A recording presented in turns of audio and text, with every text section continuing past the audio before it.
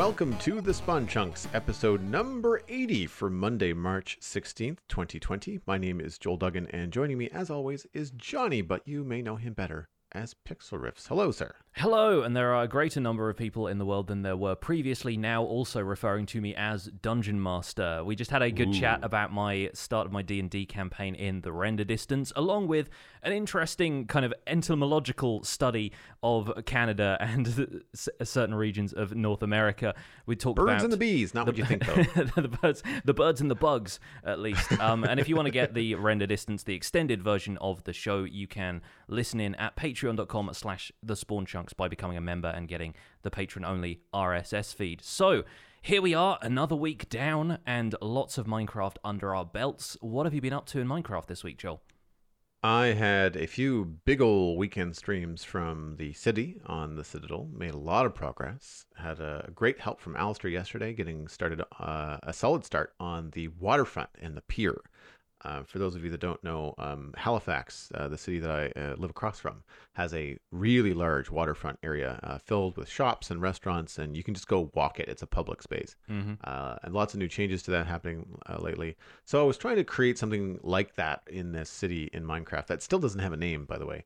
At first I was going to run the logs lengthwise, and then I ended up dialing things back, and we have like perpendicular. So as you're walking over the planks, they are running across your path, not parallel with it, and it looks a lot better. And it is very hard to design walls in Minecraft. Fences, you can kind of just use the fence posts, but to design a wall or a guardrail and not have it be 1 meter thick, your options are limited. Yeah, especially if you don't want it to be a very repetitive looking thing. And so I sat on it for a while, and it took me a couple hours to kind of get it right. We designed it live on stream, and that's always fun. It's a little time consuming, but it is kind of nice. I had a nice compliment in the chat, people saying like, it's really cool to see like the design process happening and realizing that, I'm not the only one that takes like 90 minutes to sort this stuff out. It's like, no, it's a lot of trial and error. Minecraft is great that you can just, it's got an undo button. Like you can mine any block away and just start over.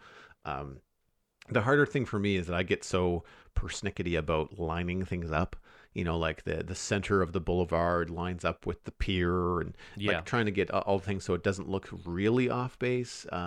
But at the same time, cities are not all built at once, right? So you want to have that sort of organic nature to it, where like just because you've built this guardrail and the center of the guardrail doesn't line up with the road, well, that's probably how it would happen in real life too. Like it's this weird kind of organizational thing that I have to break my mind from when I'm working in Minecraft. Then we moved on to elevators, because I like to switch things up. Usually with a 3 or 4 hour stream, I like to kind of like halfway through, I'll be like, all right, well, we're done with the waterfront. I'm done looking at stripped dark oak for now. Let's go to white concrete and some technical stuff. And I want to give a shout out to Sam, who wrote into the Spawn Chunks to suggest waterlogged chests at the base of the vine drops that were not working. As a way to, I had used slabs, but then you still have a half block of water to get out of. Yeah. With slabs, with chests, you're only standing in 2 pixels of water, so it doesn't actually affect you. It doesn't slow you down, your movement. No, it doesn't, which is nice. Which leads me to wonder, if you had a water path that was all waterlogged chests, granted that would be very expensive, and you had Depth Strider, could you just bolt down that at like ludicrous speed? Like that would be... That is a good question, and something we will get back to in the news as well, because there are innovations being made in the speed of on-foot transport in this game. But, and I realize it has completely spoiled my joke too. Oh, that's a shame. No worries. Stay tuned for joke part 2. One of the things that I have been having issue with is these vine drops, and they will work inconsistently from 13 or 14 blocks and above. And then one drop in particular, which is about 20 or so, always works. Anything that's a 7 block drop or 10 block drop always works. The ones from the top of the building, which is 100 and something blocks, never work. So we had to do something, because I was dying constantly. For science, it was actually quite amusing. To try and sort out these vine drops. I've tried a double vine, doesn't work in terms of like a vine, space, vine, and then you're landing.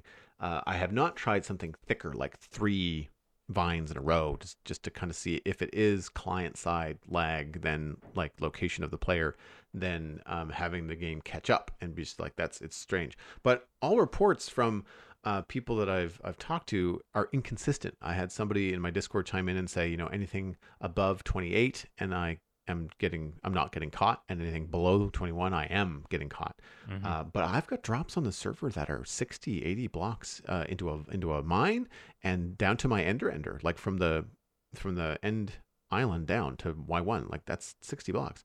So it's inconsistent, and I don't exactly know why. So for now, I'm going into water, and people are like, well, what's the big deal? Why not just put water or signs and water at the bottom? It's the splash noise, and I'm just being picky. It's kind of one of those things where like I don't have to do it this way. I just really want to do it this way, and it should work, and it's not, and that's where I'm getting a little bit perplexed. Also, currently, while the chests are probably the best solution at the moment, the bottom of the elevators look like storm drains, which is not ideal in terms of me trying to design a lobby. One drop is hidden; you don't actually see it, but the other drop, the public drop, is very much in the middle of the lobby. So that's not the greatest. So I don't know. I may end up doing signs and water blocks to kind of figure things out. But yeah, I do know have elevators hooked up to all the essential floors, first, second, and concrete maker, as well as the roof. Boy, is it boring when you go up 130 blocks in a bubble elevator. Yeah. There's not a lot to do. They're not as fast as you think they are when you have to go quite that distance. Mm-hmm.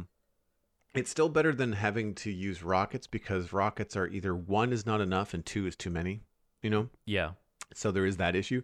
The other thing that I'm still trying to figure out, and I would love some input from the community, is when you get out of a water elevator, what is the most convenient way to stop yourself from that constant bounce that you have on the top water block?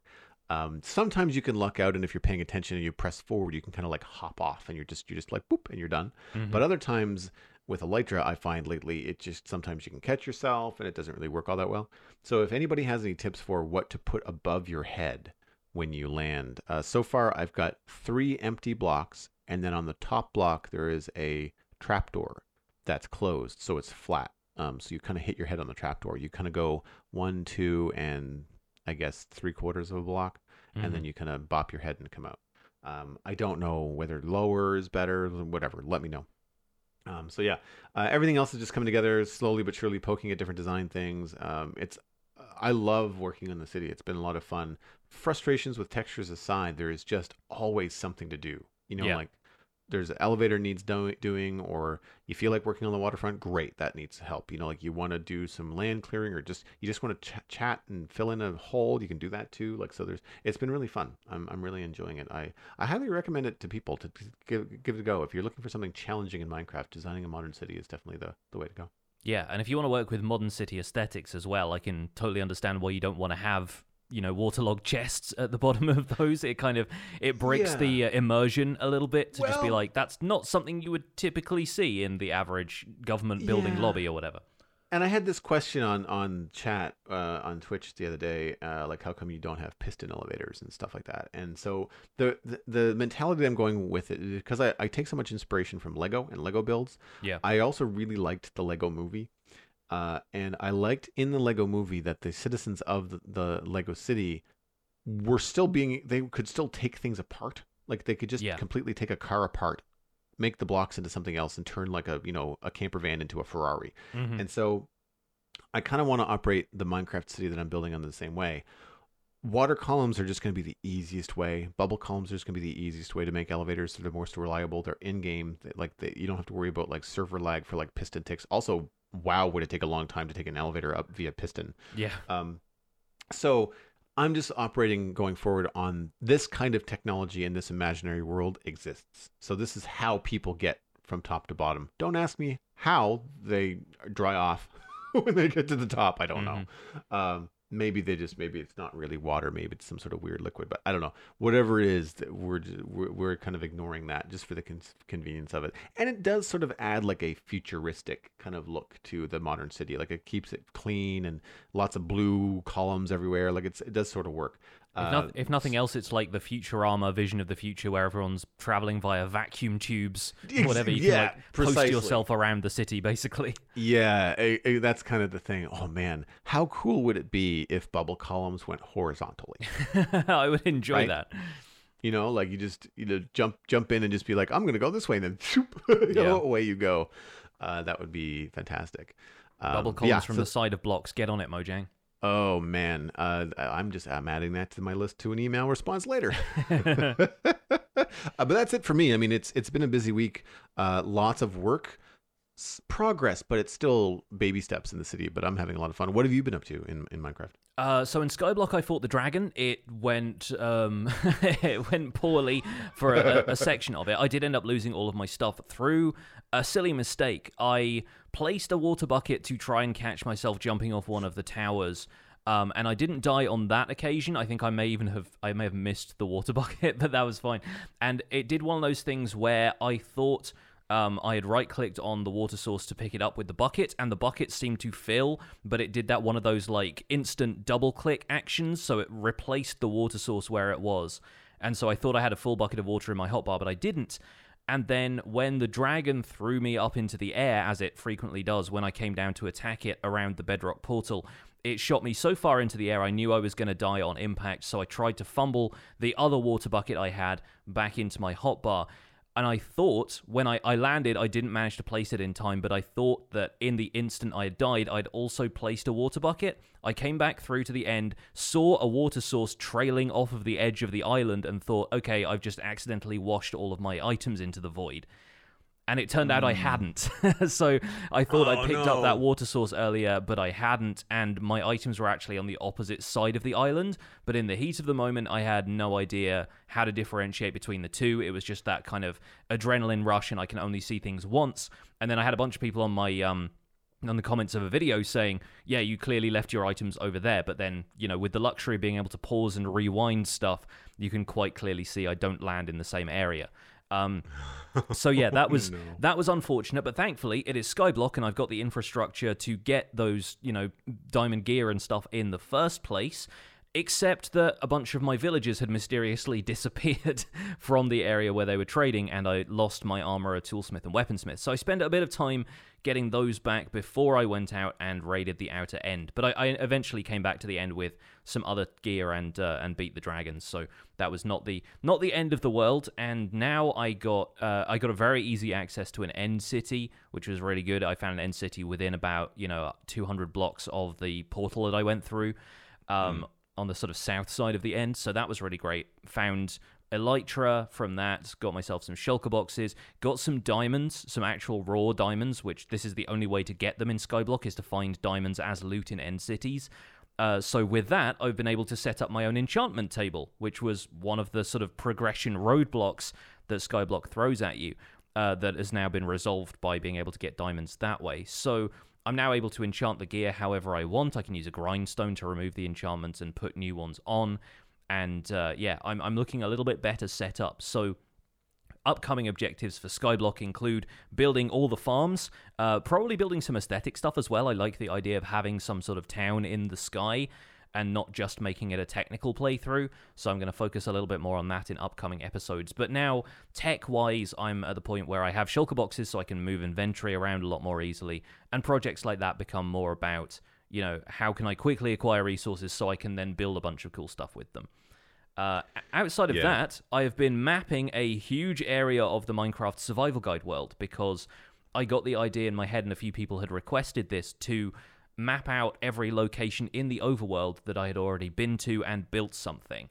And that ended up being surprisingly small amounts of my world. Like if you scale out the maps to the biggest size, which covers 2,000 blocks square, it's 128 by 128 chunks. And if you think a chunk is a 16 block area, that's it's a lot of chunks.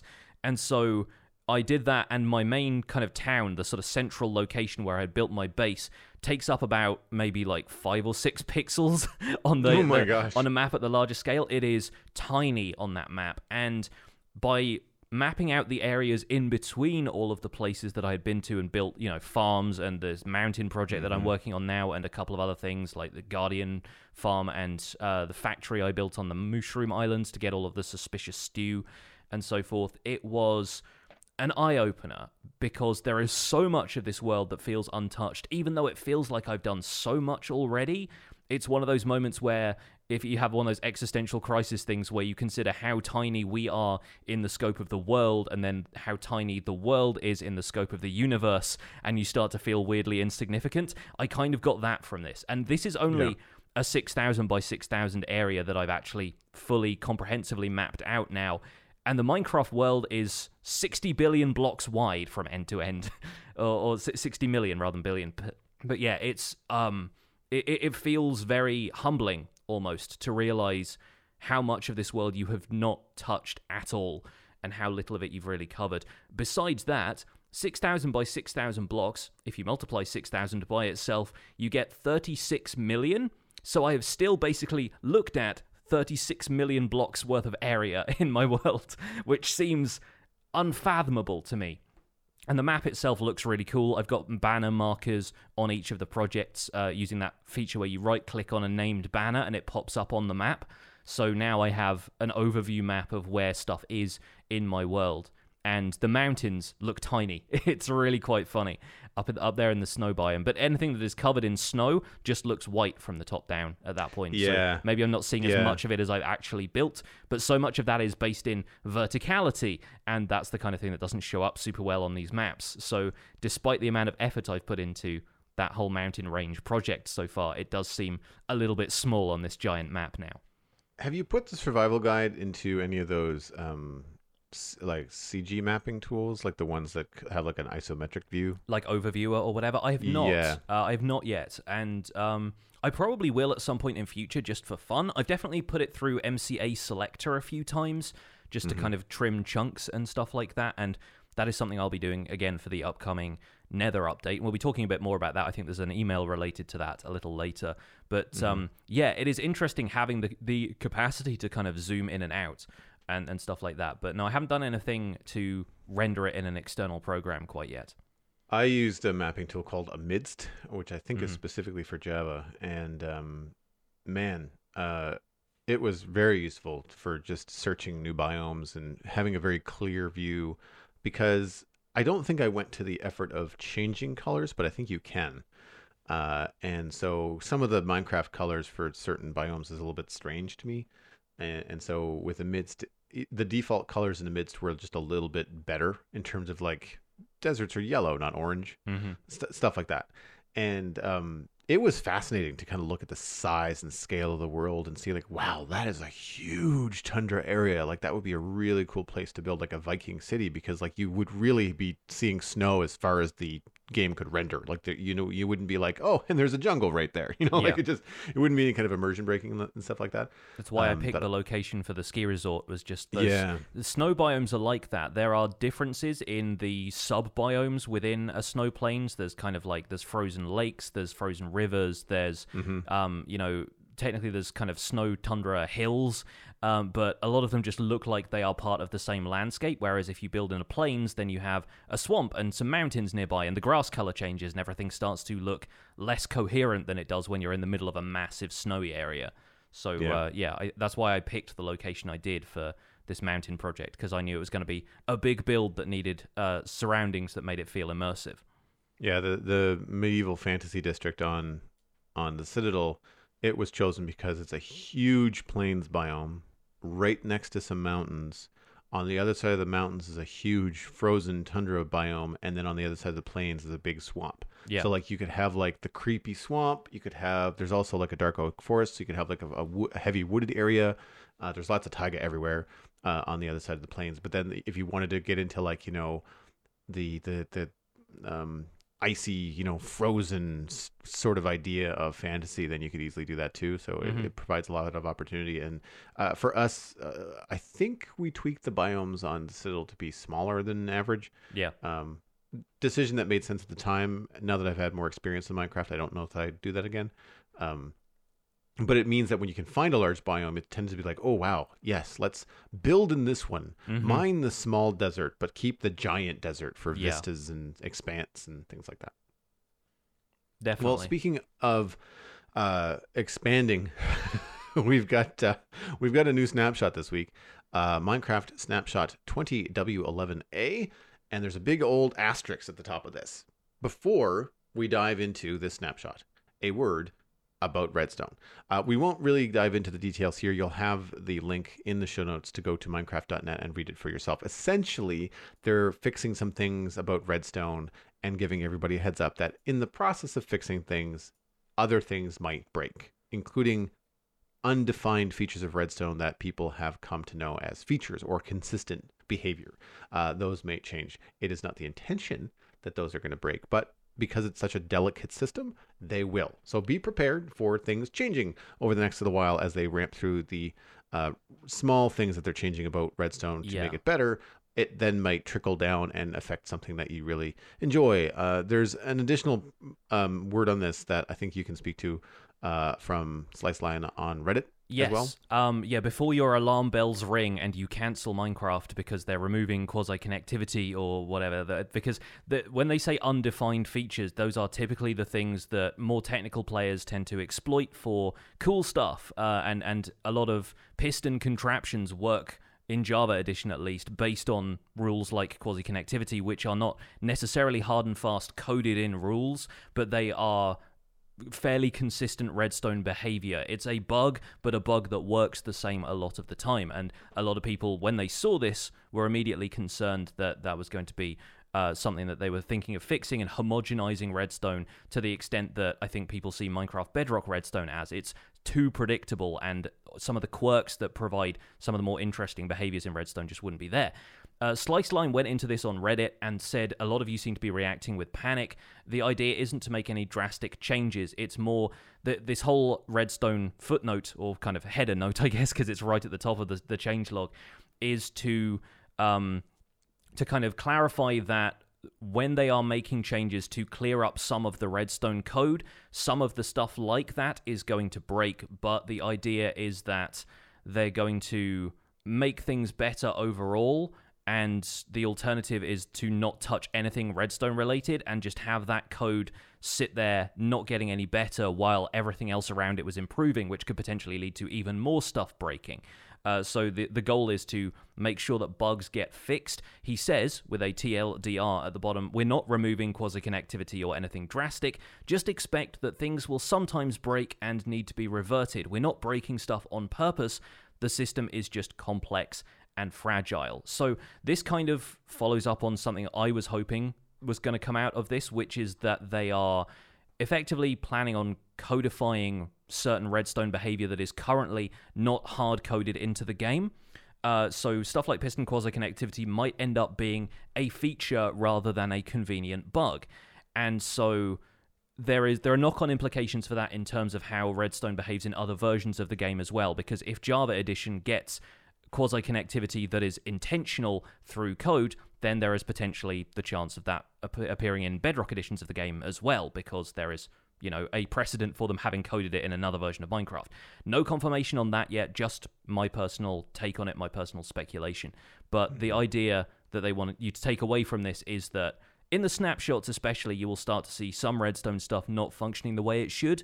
Don't panic, it will get fixed later. And they've been very good at communicating with technical players in recent days, so hopefully that's the way that relationship intends to continue. Exactly. New features in 20W11A: added soul speed enchantment, added twisting vines that grow upwards. Nether gold ore can now be found in the nether. It's just like gold ore, but more nethery. Soul speed is the new enchantment that allows you to never suffer again from drudging through soul sand valleys. Soul speed has you covered. Shine your boots of choice with this soul sucking enchantment to speed around on soul sand and soul soil. Tongue twister. They did this to us on purpose. I'm pretty sure that just to trip up podcasters specifically. Podcasters and people and YouTubers and stuff. We feel victimized. It's a threat. Yeah. There is a downside, however. Enchantments will slowly degrade your boots. Each soul block you walk on can only be obtained by bartering with these pesky piglins. Sorry, that the enchantment can only be obtained by bartering with those pesky piglins. Other changes in 20W11A: bone meal can now be used to grow kelp, weeping vines, and twisting vines. I thought they were twisted vines, but I guess it's twisting vines. My bad. Hoes are now the appropriate tool for mining hay. Makes sense. Target blocks, dried kelp blocks, shroom lights, nether wart blocks, and warped wart blocks. Doors, rails, buttons, pressure plates, redstone, and more can now be placed on soul sand and a full block of snow layers. Soul sand with a rail on top will no longer slow down minecarts. TNT and campfires will now ignite when hit by any burning projectile. Bells will now ring when hit with any projectile. There are a number of other fixed bugs they list in full on Minecraft.net. We picked out a few that I think are worthy of note. That you can't place doors, rails, buttons, pressure plates, and stuff on soul sand. Crying obsidian was movable by pistons. It is now not. I just said obsistens, as in like obsidian pistons. That's the upgraded piston, the obsiston. Yeah. The piston that can't move itself. Yeah, interesting. Yes. Why? Because it's made of obsidian. It's immovable. Crying obsidian can be harvested only with, used to be harvested with any pickaxe. That's now back to being regular obsidian-like.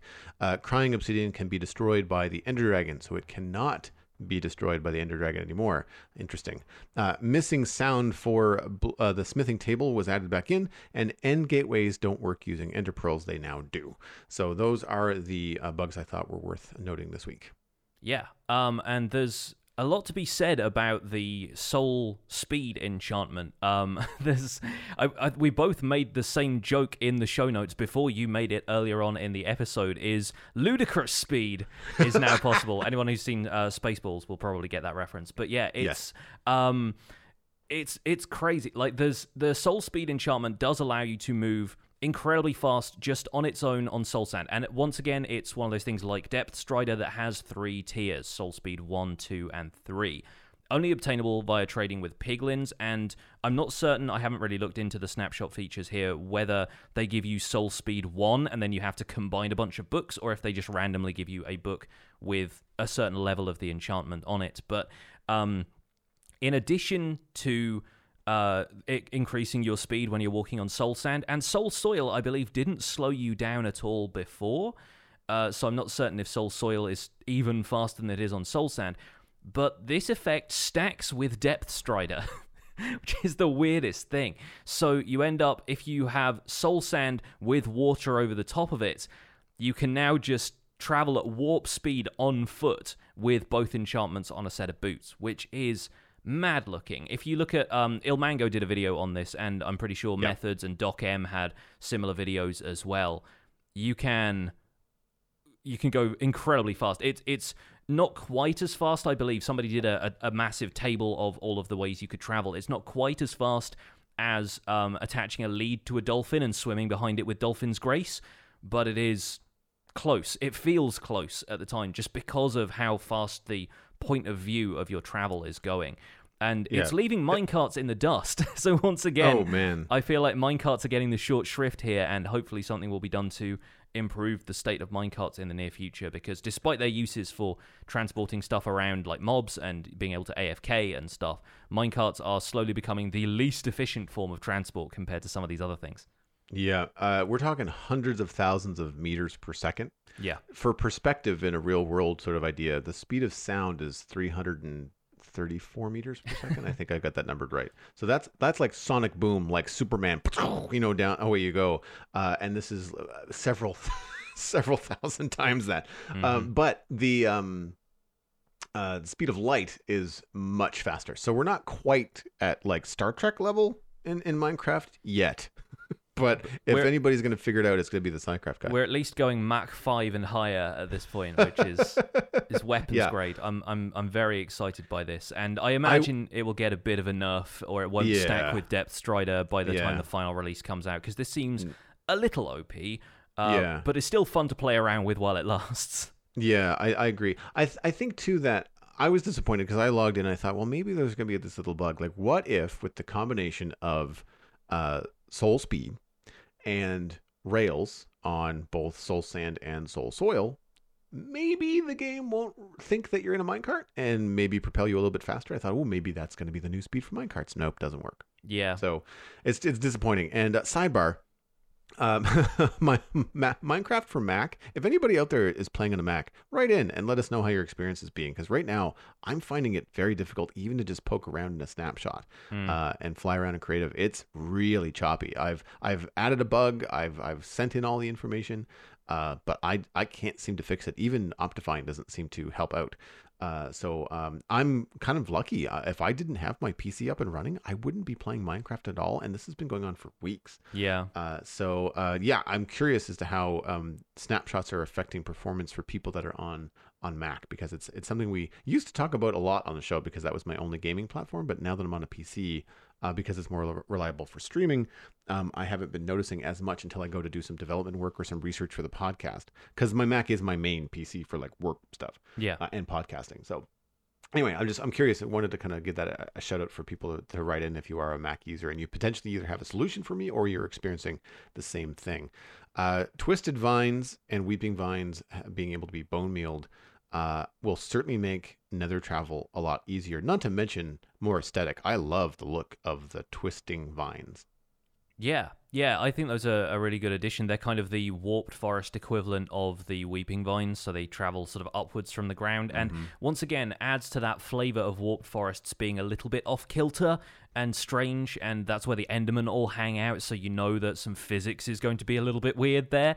And I like the fact that they are sort of vines that grow up from the ground. I assume they can only be placed in not necessarily in those biomes, but maybe on Nylium or something. I'm not certain what the growth conditions I didn't are. check because my time in the snapshot was so brief because of the whole Mac bug that I just didn't check that. But yeah, you'd have to, I guess, creatively, if you wanted to put twisting vines in an overworld build like a creepy forest or something like that.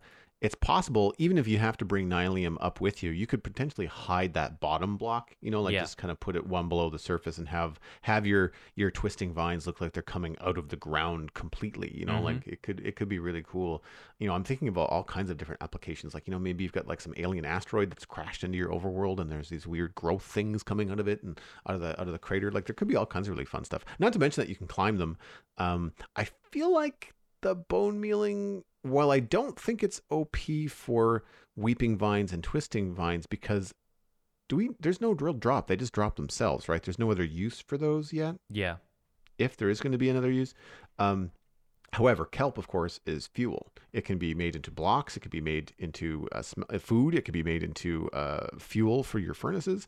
And so bone mealing that and getting 5, 6 or more kelp growth out of a single bone meal, considering how quick it is to get a lot of kelp already, I don't necessarily know if that's a good thing. I feel like that might be a little bit OP. It's consistent behavior, considering that kelp, weeping vines, and twisting vines all look and sort of behave in similar fashions. Although you can't climb kelp, not that you really need to. What do you think? Do you think that bone mealing kelp is going to be a little bit OP? I can see it being incredibly helpful to me in certain situations, like when you're trying to build a column of water nice and quickly, and just being able to bone meal the kelp instead of placing it all the way up would be kind of nice. But that is the only way in which I'm happy about that change, I feel. I don't know if I want it to be bone mealable. I've certainly tried to do it in the past and then realized you can't, but then I just think, oh, okay, I have to go and get some more kelp then. And given the abundance of it in oceans and the fact that once you make a decent sized farm, it might be easy enough just to acquire it that way, I think the compacting of that kind of farm is almost like it's taking away the necessity to build something big and impressive and interesting, and just nano farming it at this point might potentially be a problem. Although there is still the trade-off, of course, of having to acquire enough bone meal in the first place. I don't know how kelp ends up getting into composters. I think it's got a fairly low composting rate, so you wouldn't be able to have a self-sustaining kelp farm where it produces more bone meal than it uses to grow the plants.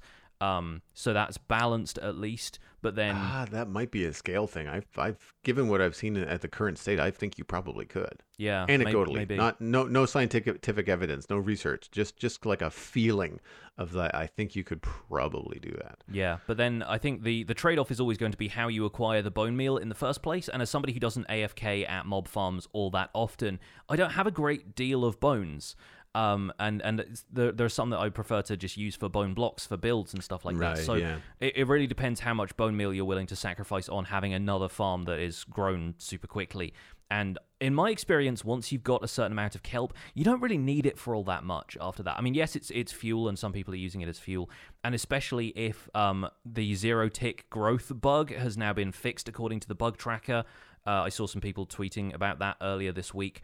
It's not going to be possible to zero-tick bamboo to be able to grow that for infinite fuel like I'm currently doing with my cobblestone generator right now. So it will certainly be the case that people are looking for more accessible fuel sources again that don't just involve generating a ton of resources out of nothing. So, I had that question. Is that a thing? They're actually stopping the zero tick thing? I don't know if zero-ticking pistons is going away entirely, but Cubfan tweeted something about how zero-tick farms had been nerfed and said that there was an article on the bug tracker that actually said zero-ticking behavior was going to go away. I think it may just be the effect it has on crop growth, specifically on cactus, sugarcane, on those kind of multiple height plants. It seems to have this weird effect where, if you zero-tick something in front of it 3 or 4 times or underneath it 3 or 4 times, it adds a growth stage to the plant, and that's less logical than I think it just moving blocks around at high speed. So I don't know if the piston behavior is necessarily going away, but I think its effect on growing stuff might be. That does kind of make sense. It's akin to waving your hand over a house plant and having it grow. Yeah, effectively, yes.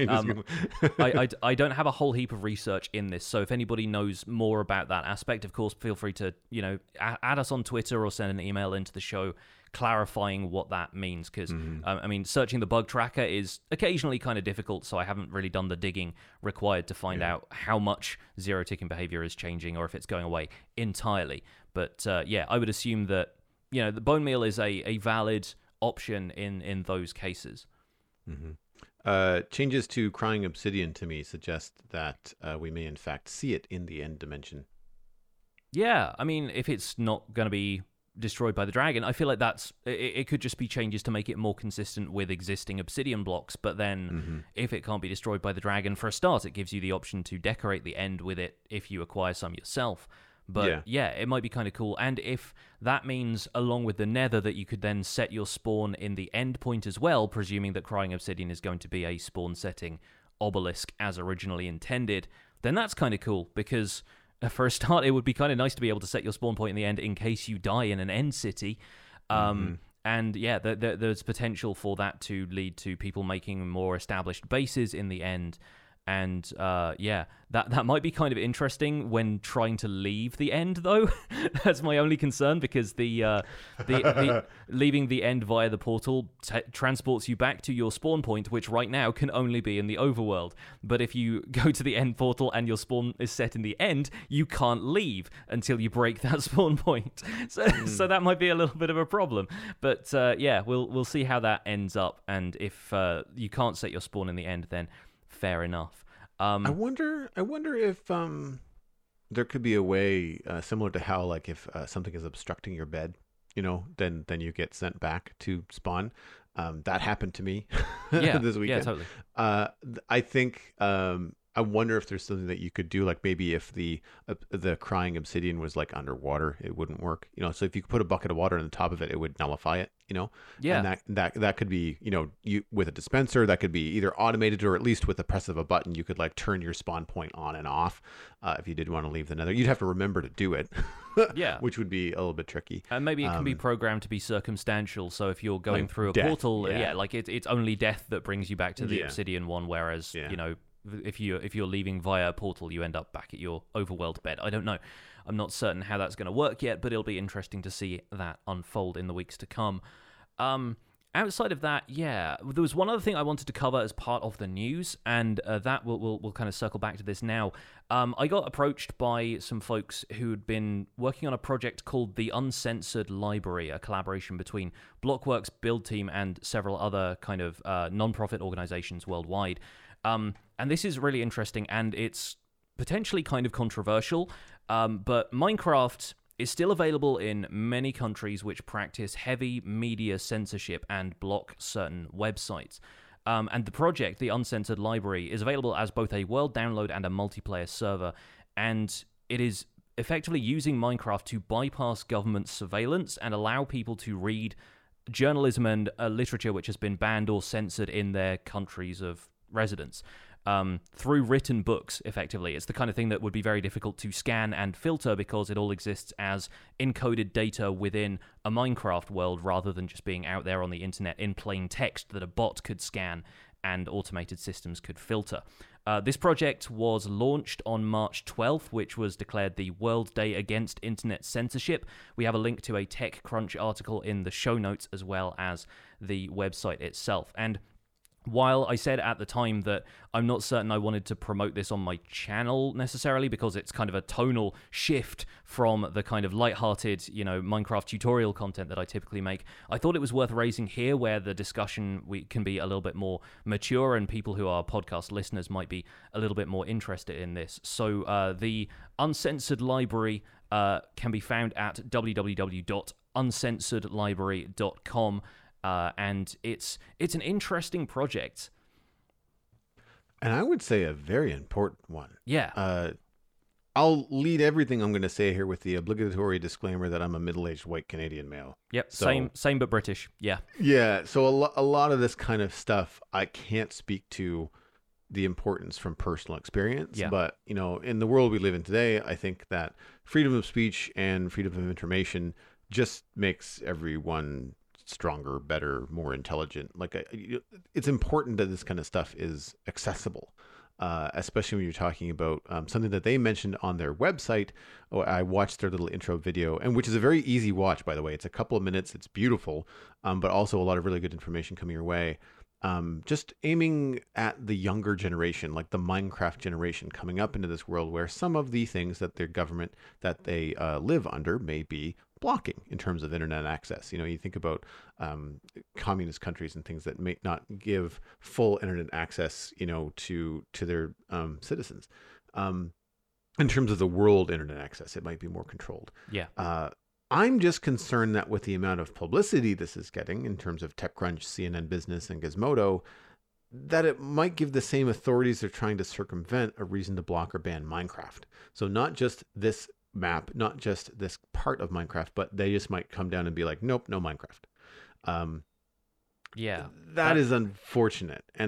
But at the same time, I mean, like Jurassic Park, life finds a way. Yeah, I feel like if it does, then it'll just go underground and you'll have to access it a different way. Yeah, it's one of those sort of situations where people could circulate it in private once they've downloaded it as well. If the information exists, sure, maybe nothing new could be added to it, but once somebody's got the world download, they can hand it over on a freaking floppy disk if they want to. There are so many ways that can circulate that now are able to fly under the radar a little bit if it circulates in physical space. And while obviously, we understand that citizens can often get in trouble for sharing information like this, to a lot of people it is much more important that the information is out there and freedom of the press exists and so forth. And like you, I have very limited personal experience with this kind of thing, but I think it's a really interesting idea, a really interesting use of Minecraft and the Minecraft community.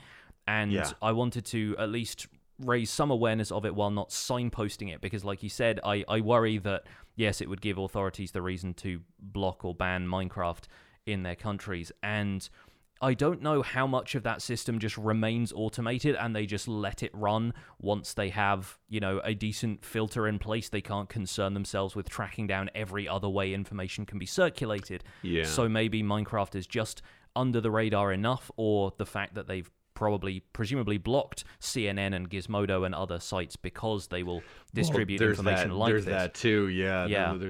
There is that too. Like, is this going to actually reach those countries? Because if they're blocking this kind of information, well, then they might actually be operating in a pretty safe zone. I just think it's brilliant. Like, the idea of writing a news article that would otherwise be blocked on the internet in a Minecraft book with the recent changes to books. They're 100 pages or 30 pages. I can't remember how long. Yeah.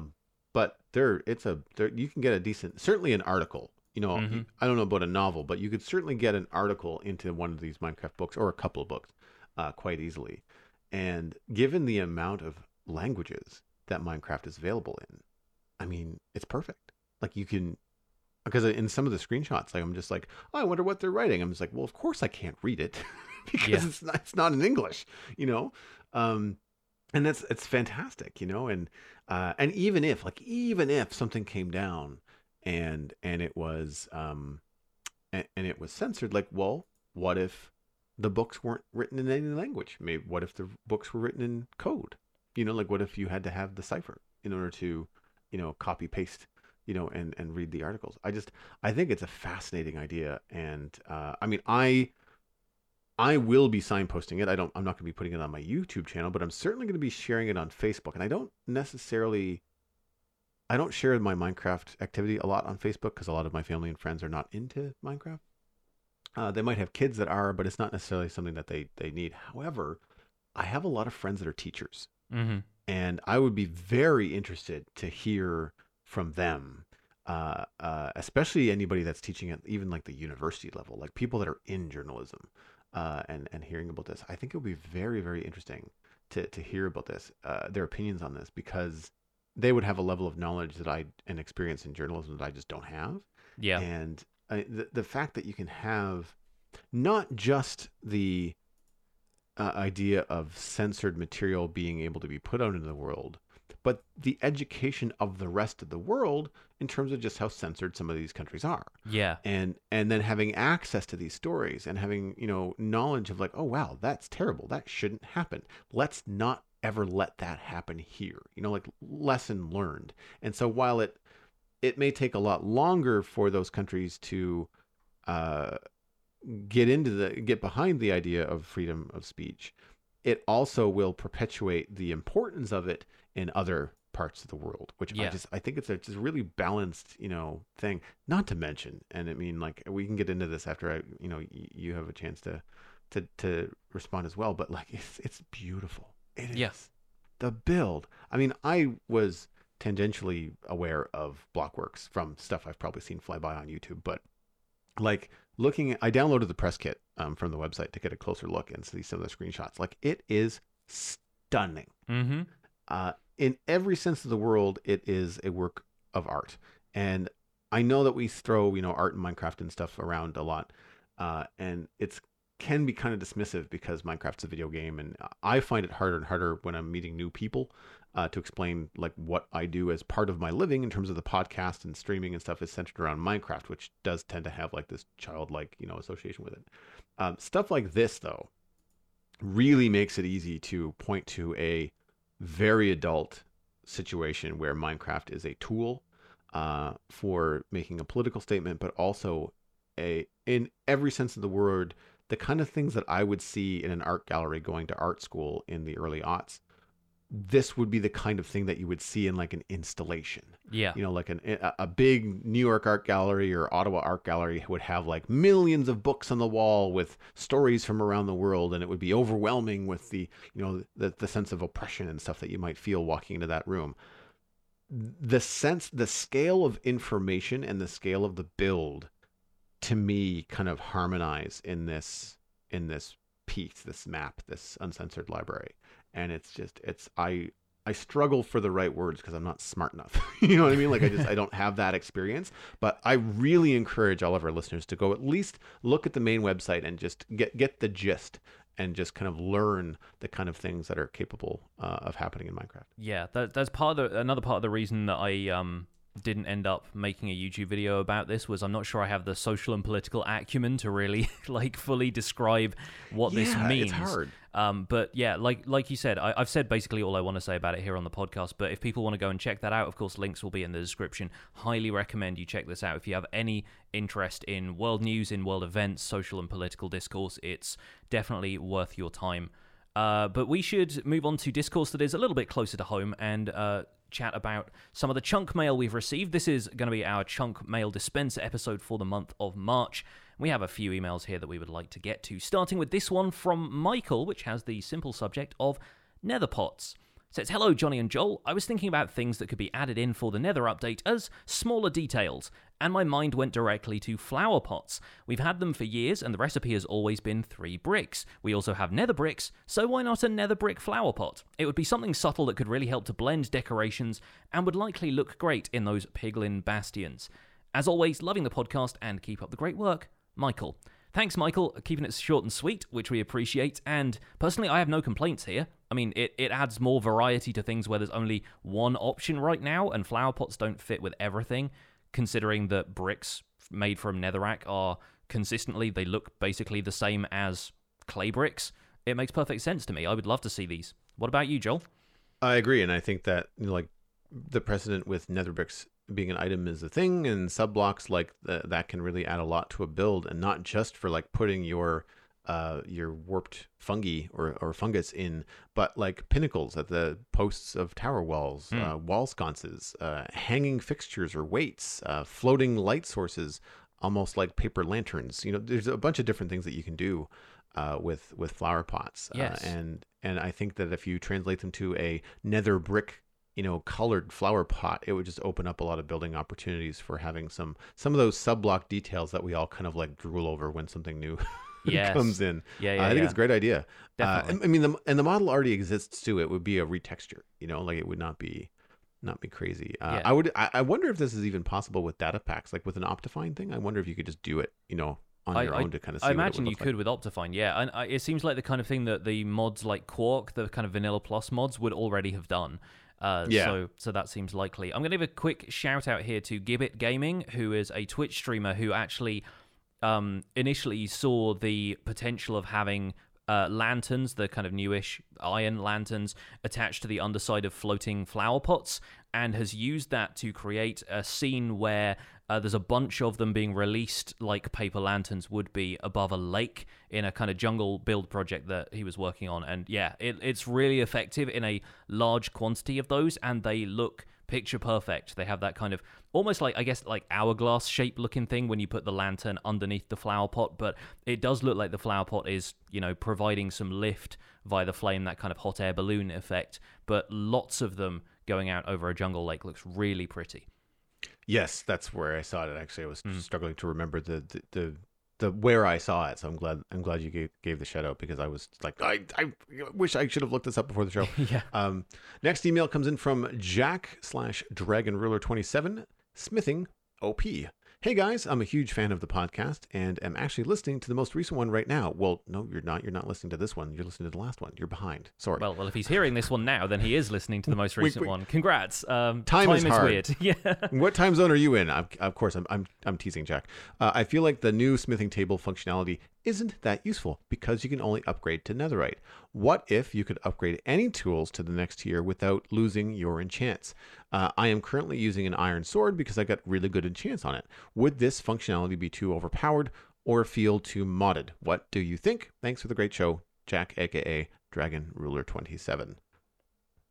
Yeah, I think I touched on this last week because of the changes to smithing table functionality. I think it might be a little too OP to upgrade iron tools to diamond with just a single diamond, the way we currently upgrade diamond tools to netherite with a single netherite ingot. And that's primarily because netherite is so rare. Maybe if 3 diamonds were required for a full upgrade, or maybe it had an effect on the remaining durability of an iron tool going to a diamond tool, like it kept the maximum amount of durability an iron tool can have, which I think is somewhere in the 300, 400 kind of range. Like, if you ended up with a diamond pickaxe that only had 400 durability, then yeah, maybe that would make sense to me. But I think it might be a little bit overpowered to only require 1 diamond for a tool upgrade at that stage. That seems a little bit much. And it's also taking away functionality from other areas of the game, is making diamonds less valuable by doing that in a way. Which I don't think is necessary for single player, especially right now, because I have tons of diamonds that I just don't need to use because I have mending on all of my gear. One thing I've hoped for from the smithing table from the beginning is the ability to maybe augment aspects of existing tools using better materials, but not necessarily transform them completely. So you're not getting an iron pickaxe that transforms into a diamond pickaxe. You're getting an iron pickaxe that's maybe reinforced in certain areas with diamonds, which still means it has the iron level of being able to acquire materials, but maybe has a little bit of extra durability thanks to a diamond that's kind of holding it together in the center or something like that. That could be really cool too. When I was reading Jack's email, I was thinking about smithing table versus anvil. It's like, well, what if you could just take the 2 tools and combine them? It's like, well, no, you can do that on You can do that on an anvil, but it has to be like 2 diamond pickaxes, and then you Yeah. get one pickaxe that has the combined enchants of both, but you lose one of those pickaxes. So like Yeah. you go from having essentially 6 diamonds to having 3 diamonds. So the cost is one of the pickaxes physically is sacrificed. With the smithing table, and this is kind of like a far cry for it. I don't really know what they have in mind. I mean, netherite, sure, but for anything beyond netherite, I'm not sure what or if they're going to be doing anything. And if it's anything like the blast furnace, like I hope it's more useful than that. Yeah. The thing that had me thinking was the combination of maybe being able to put a speed potion on your tool. So instead of you being faster, maybe it increases the haste of a pickaxe. So you pickaxe plus potion of swiftness equals faster pickaxe. Is it permanently faster? Is it only faster for 8 minutes of use? Does it stop durability after you run out? Like, does the pickaxe die? What if you have speed and your pickaxe has speed? Like, does that make you doubly fast? How does that compare to a beacon? Like, there's all these kind of things, the questions that come up, and it gets very complicated very quickly. So I just don't know where they're going with the smithing table. I'm very curious. Yeah, I think it's going to be one of those things of just a wait and see at this stage. I think the community has had so much time to put in, suggestions about what the smithing table could do since it's had no functionality since 1.14 released. I think there is still a lot of possibilities with the smithing table, but it's so difficult to find a balance at this stage because the existing status quo has been that way for a while, and anything, I think, is going to feel modded. Everything feels modded until it's been in vanilla for 2 weeks, I think is a tweet Il Mango made a while ago. And I think I said something similar a little while ago, was just like, yeah, everything feels modded until Mojang actually adds it to the game, and then you get used to it, and then it just feels like part of vanilla now. Like bees, everyone was like, this feels so modded to me, and now bees are just like a fact of life in vanilla Minecraft, and nobody thinks twice about it. So yeah, same with villager workstations and so forth. It's just going to be a little bit different, and as long as it's balanced, I feel like it's going to belong in vanilla once we've had time to spend time with that feature. The next email comes in from Mechmorphic, who is a landscape artist member of our Discord. Thank you for your email. This is in regards to random minor features. Says, howdy, Joel and Johnny. Last episode, you mentioned that it would be humorous if hoglins ate the items of any piglin they killed. Instantly, I thought that if hoglins could eat any dropped item, Mumbo Jumbo of Hermitcraft would soon create single-item transportation systems involving hoglins. Are there any other random minor features you would like to see added to Minecraft, either just for the joke of it or to make possible an incredibly inefficient contraption? Wonderful podcast, Mechmorphic. My brain goes to mob behavior because I think where he brought up the hoglins in the email. Similar to how cats scare creepers and how dogs will go after skeletons, and mushrooms and hoglins. Like I feel like there could be some really fun things that could happen. For example, birds. Give me birds. Black-capped chickadees specifically, please and thank you. But if that happens, what if cats are then drawn to birds? If you could somehow make a bird feeder and have birds around, maybe it would be the way to control the movement of cats. I don't know how useful or not useful that could be. Maybe if there's creepers nearby, I don't know.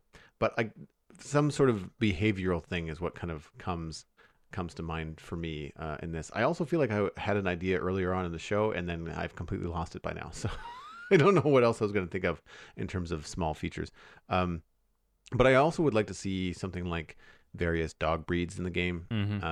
I don't think it would really affect much like, I mean, different cat breeds don't affect anything other than just like some fun aesthetics. You can get a black cat, or you can get like a tabby cat, that sort of thing, all white.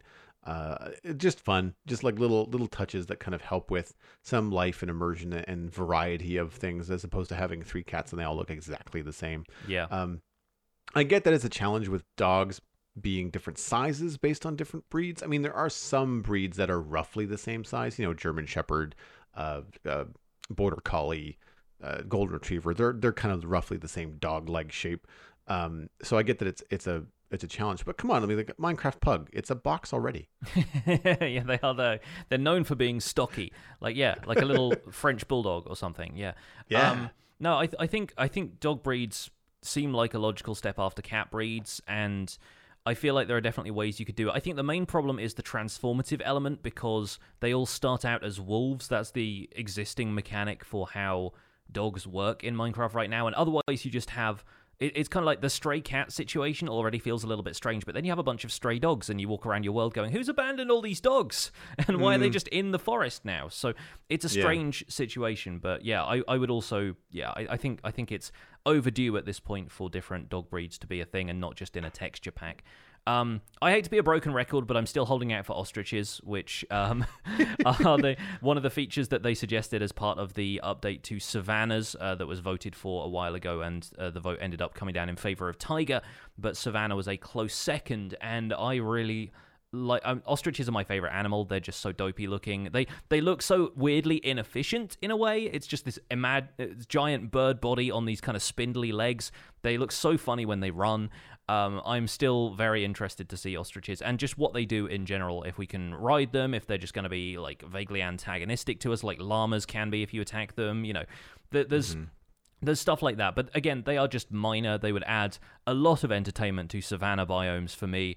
I have a feeling once one of them got into one of those like super tall shattered savanna things, you would just see ostriches occasionally leaping to their death. But overall, I think it would be kind of a fun addition. And I get questions about minor features all the time, and I'm running short on answers at this stage. So I think ostriches is probably going to be my blanket response for the foreseeable future until they're added, and then I'll probably pick something else. Next email comes from Daniel H. /Telemonian Dan. Soft reset. Hey, Pix and Joel. Loved the recent conversation about when to reset your world, and I figured I'd toss in my 2 gold nuggets. I started playing Minecraft in 1.9, and for a while I kept the same world going from update to update. Unfortunately, around the release of 1.13, my PC died and I lost my old world, so I had to start fresh. Backups, people! RIP that backup. PC. F's in the chat. Yeah, that sucks. Since starting anew, I've kept mostly the same world with periodic soft resets, quote unquote, where I pack up a few basic materials, torches, food, bed, tools, etc., and set off exploring until I find an area that sparks a new wave of inspiration. I find that really helps me avoid getting burned out, especially since I get a lot of inspiration from cool and unique Minecraft terrain. I seldom use the Nether except for mining quartz and soul sand, so the Nether update shouldn't be an issue for me. I'm more concerned about the future biome update. Somebody else wants ostriches. I update... since I've explored a lot of the biomes and I don't really have the technical savvy to selectively reset chunks, any advice on easy to use methods for updating a world with an update as comprehensive as the mountain or savanna updates? Love the show. Keep up the great content. Telemonian Dan. Fun username, Dan. MC Selector, if you're on Java Edition. Pix did a great tutorial on it. I've used the tutorial. I've used MC Selector. I used it on the Citadel Overworld, which has a lot of spotty and delicate places. When 1.14 came out, I was trimming chunks back to the essentials to get as many of the new villages close to existing build areas as possible, and it worked like a treat. I did, however, do it on a backup. So yes. You want to mess around with that to make sure you don't screw anything up. Save a couple versions, upload it, make sure everything's working. But I found it. I'm tech savvy-ish, but in terms of like Minecraft tech, I'm still relatively new. I've only been playing Minecraft for 3 years, and I've only been comfortable to get under the hood for the last year or so. So it was new to me to have this third-party application that I had to then use to trim chunks and stuff. But Johnny's tutorial was fantastic, and we'll have a link to it in the show notes. Go check it out, at least watch it so you can have an idea of what's involved. I did not find it that hard, especially if it's a world that you are as intimately aware of as what a world that you've been playing in for a while. And if it's just a single player thing, like, then there's no one else. You don't have to, like, I had to worry about deleting someone's builds that I didn't know were there. So I had to message server mates and be like, hey, so I'm trimming chunks. Can you let me know if there's anything like super important that you want me to trim back? And thankfully, everybody was kind of around the same continent. So outside of a couple outlying areas, I was just able to trim everything back to the coastline and we were done. So it can be more simple than you think. Yeah, and thank you for mentioning the video. One thing I didn't cover in that video in particular, because at the time with that release of MCA Selector, I think I had trouble getting it to work, but I will probably come back with MCA Selector when the Nether update rolls around and do another quick tutorial on that anyway. The latest version has some really effective filters, and they've been present in previous versions as well, but I had trouble getting them to work the first time around. but you can set up effectively a set of rules, and it will automatically select chunks according to those rules. In particular, the one you will find useful is that you can select only chunks which have been visited for less than a certain amount of time or more than a certain amount of time. So if you want to delete a bunch of chunks from your world which you know you haven't built anything in, you haven't spent very long there, you probably haven't even made a nether portal out there or anything like that, set up a rule. I think it's in the filtered chunks section. There's like a drop-down menu for it. And set it up with a less than sign and then type 500S in there, and it will select only chunks which have been visited for less than 500 seconds. I used that recently to trim down my Patreon server, which has just reset in 1.15.2, kind of the same way Hermitcraft is, with a view to resetting the Nether in its entirety in 1.16, which is just going to be a matter of deleting that whole dimension folder. But if you don't want to do that, I used MCA Selector to trim down my Patreon server from 11 gigabytes on disk to a 1 gigabyte world download. And that was all through selecting chunks that people had just flown through in order to get to biomes that they were trying to find, or woodland mansions, or ocean monuments, or something like that. The central area around spawn had been much more heavily explored and lived in for longer, and that was completely untouched by the selection that it made. So the tools that MCA Selector provides to filter certain chunks, I think it even tracks blocks that aren't native to certain places and like player-placed blocks. So if you want to preserve your nether dimension, for example, and make sure you don't delete an area that has obsidian placed in it, then that means you're not going to delete anywhere that has a nether portal, and you can maybe set a radius around those. It's very, very good. It's not a full world editing tool in the sense that you can't necessarily copy and paste easily from world to world, but it's very much good for trimming down worlds when you want to get rid of redundant chunks and update biomes that you haven't spent too much time in. So yeah, MCA Selector, highly recommended. Link will be in the show notes. If you want to practice, maybe practice on an end dimension where, resetting the end outer islands wouldn't necessarily be the end of the world, as long as you don't have anything. If you've only farmed and you've not built anything, then you're just going to get more shulker boxes and more cities, and it's going to be very clear where the end island is in the middle and where the outer end islands are, and so there's less opportunity to mess up if you want something to practice on. The tool gives you a top-down overview of the dimension, which is a lot harder to interpret in the Nether, but in the End and the Overworld, it makes a lot more sense. And yeah, I second that, actually. Practice on the End, and you'll know what you're deleting and what you're not. One last email for the episode. This one comes through from AK33. It says, "Hello, Mr. Joel and Sir Pix. Hopefully you've been knighted by now. Pretty sure the Queen isn't aware of my services to Minecraft, but there we go anyway. My survival world is a forever world that I've been working on for the past 5 years. However, about a week ago, I accidentally deleted my world and the backup on accident. Luckily, I had an emergency backup from around 6 months ago. While I was pretty upset at first, I've now taken it upon myself to redo the builds that I lost and make them even better. With that said, have you ever thought about remaking or updating one or multiple of your builds? Do you think it's a good thing to do, or do you like to have a contrast between your old and new building styles in your worlds? Thanks for the amazing Minecraft podcast, AK33. Thanks for that. That's a really interesting one. What do you think on this, Joel? Do you tend to revise your builds as you go, or do you leave them as a sign of the things that you used to do? I do sometimes rework things if a new block or new feature is added. For example, water elevators versus long ladders. In places where it just makes the quality of life a lot better, like my mine, or certain areas that it would make sense. For example, the city. If the city was built before water elevators, you can bet your butt that I would be adding water elevators when they first came out. Yeah, which definitely might involve redesigning some things. But you know what? Buildings get renovated all the time. So it depends on how RP you want to be, in your world. Artistically, though, I do try to avoid redoing things for a number of reasons. I like to see the progression in art in my favorite artists. I don't go back and redraw my old comics because I'll get comments from people that read my book saying like, hey, when you were first drawing Starcrossed in 2009, for those of you that don't know, I used to have a comic strip that was done weekly, and I did it for like 6 or 7 years. And so when you get to the most recent comic, 200 comics later, the drawing style has changed, not dramatically, from comic to comic, but when you look over the course of 9 years, you just get better at it. Think about how your handwriting changes from you when you're a small kid to being an adult, for better or worse. And so what that allows me to do is go back and see things, and I can go back and say like, huh, I've actually picked up a bad habit of, drawing my character this way. Or in Minecraft, I've actually picked up a bad habit of repeating this same build over and over again. So if I go back and look at old builds and go, wow, I really did a lot of these like 3 wide door things, I might make the decision on my next build to be like, okay, rule, no 3 wide doors. Everything has to be either bigger or smaller. I just can't do this safe thing over again. And so I find that if you erase all of your mistakes, then you sometimes will forget what they were. You need to have them to be referenced. It also helps for good things. Like if you really like the way that you built a windmill and you have to build another one, if you've changed it a couple of times and you're not happy with the change, then you have to try to remember how the old one looked. And you might have a screenshot, but for me, it's more of a consistent thing. It's also a time thing.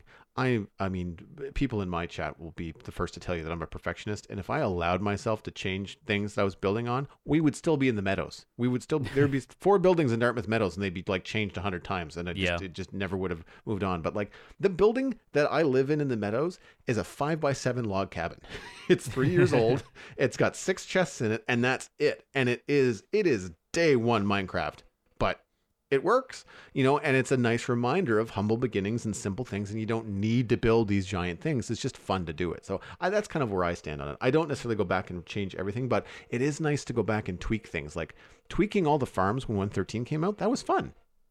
Yeah, definitely. I think I'm on the same page, really. If there's like occasional small things I can tweak, especially on interiors, to make things a little bit more better for quality of life, then that's totally fine for me.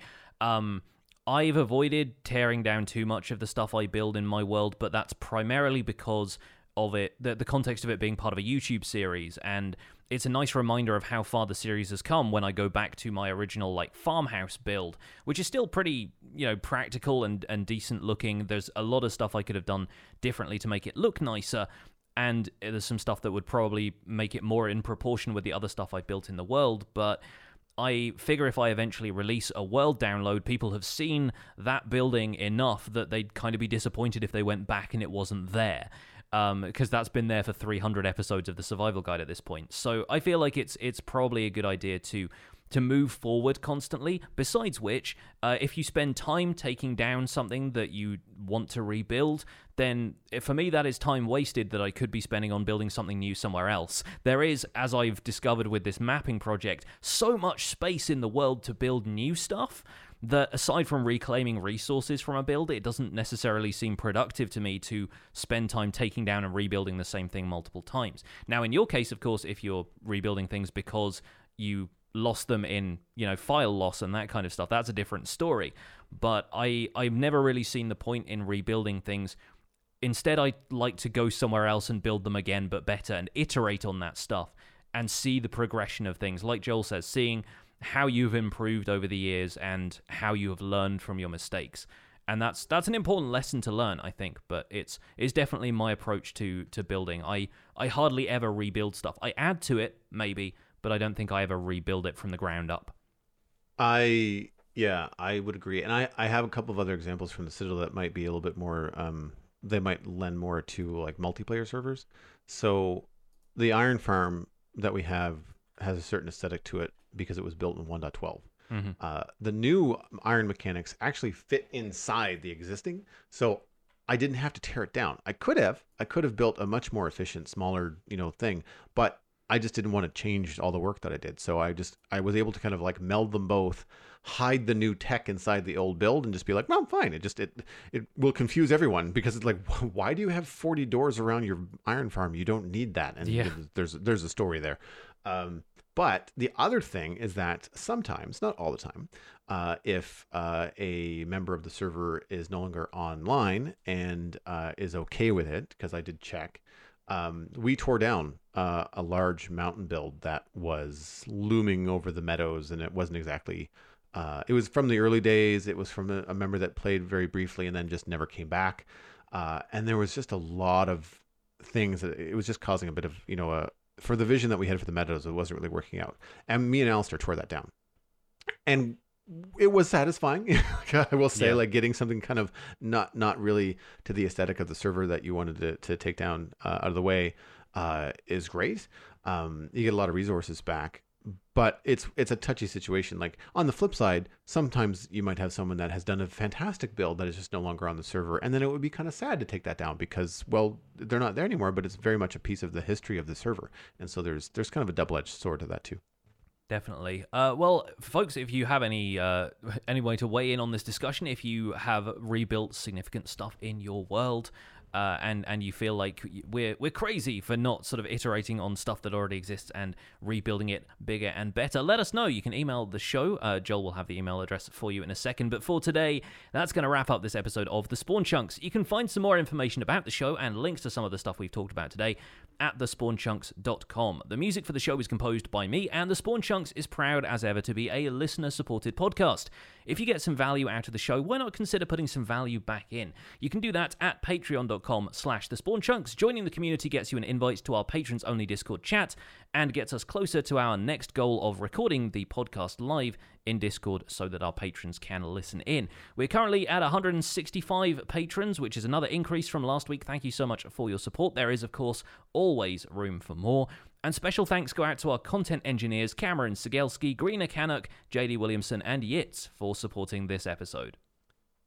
Sharing the podcast with your friends is the easiest way to support the show. You can find us at The Spawn Chunks on Twitter and Instagram, but personal recommendations are by far the best way to share the podcast. Server mates and other places where you talk about Minecraft, or just poke a friend in the arm. Hey, we're already talking about Minecraft. You should listen to this show because I enjoy it. You can email the show at thespawnchunks@gmail.com. Subscribe on iTunes, Android, Stitcher, Spotify, or YouTube. And that's about it. No, wait, that's not it. RSS feed. I knew there was one more. The RSS feed is linked on thespawnchunks.com, and of course the patron-only RSS feed is on the Patreon page, and that's where you can listen to the render distance, the extended version of the podcast. My name is Johnny, but online I go by Pixel Riffs, and you can find most of what I do at youtube.com/pixelriffs, where I attempt to make sense of this crazy and wonderful game in a series called The Minecraft Survival Guide. I stream 3 days a week on Twitch, doing behind-the-scenes work for the Survival Guide back on the mountains on Tuesday this week, and I'm also the voice for the unofficial Hermitcraft recap, which you can find through a quick YouTube search and occasionally these days on the YouTube Gaming trending page. This is a very weird experience for us. Aside from that, I'm at Pixel Riffs on both Twitter and Instagram. Joel, where can people find you online? Everything I am up to online, including my illustration and design portfolio, is at joelduggan.com. If you're interested in hiring me, then just drop me a line there. My other podcast about sci-fi and fantasy entertainment is called The Citadel Cafe. That's at thecitadelcafe.com. We record every Wednesday, and you can follow me at Joel Duggan on social media. Today, I'll point you towards twitch.tv/JoelDuggan. You can expect some extra streams in the coming weeks as we are working more and more on the modern city. Thanks for visiting The Spawn Chunks. The world outside is infinite, and you can't fix something without breaking it first.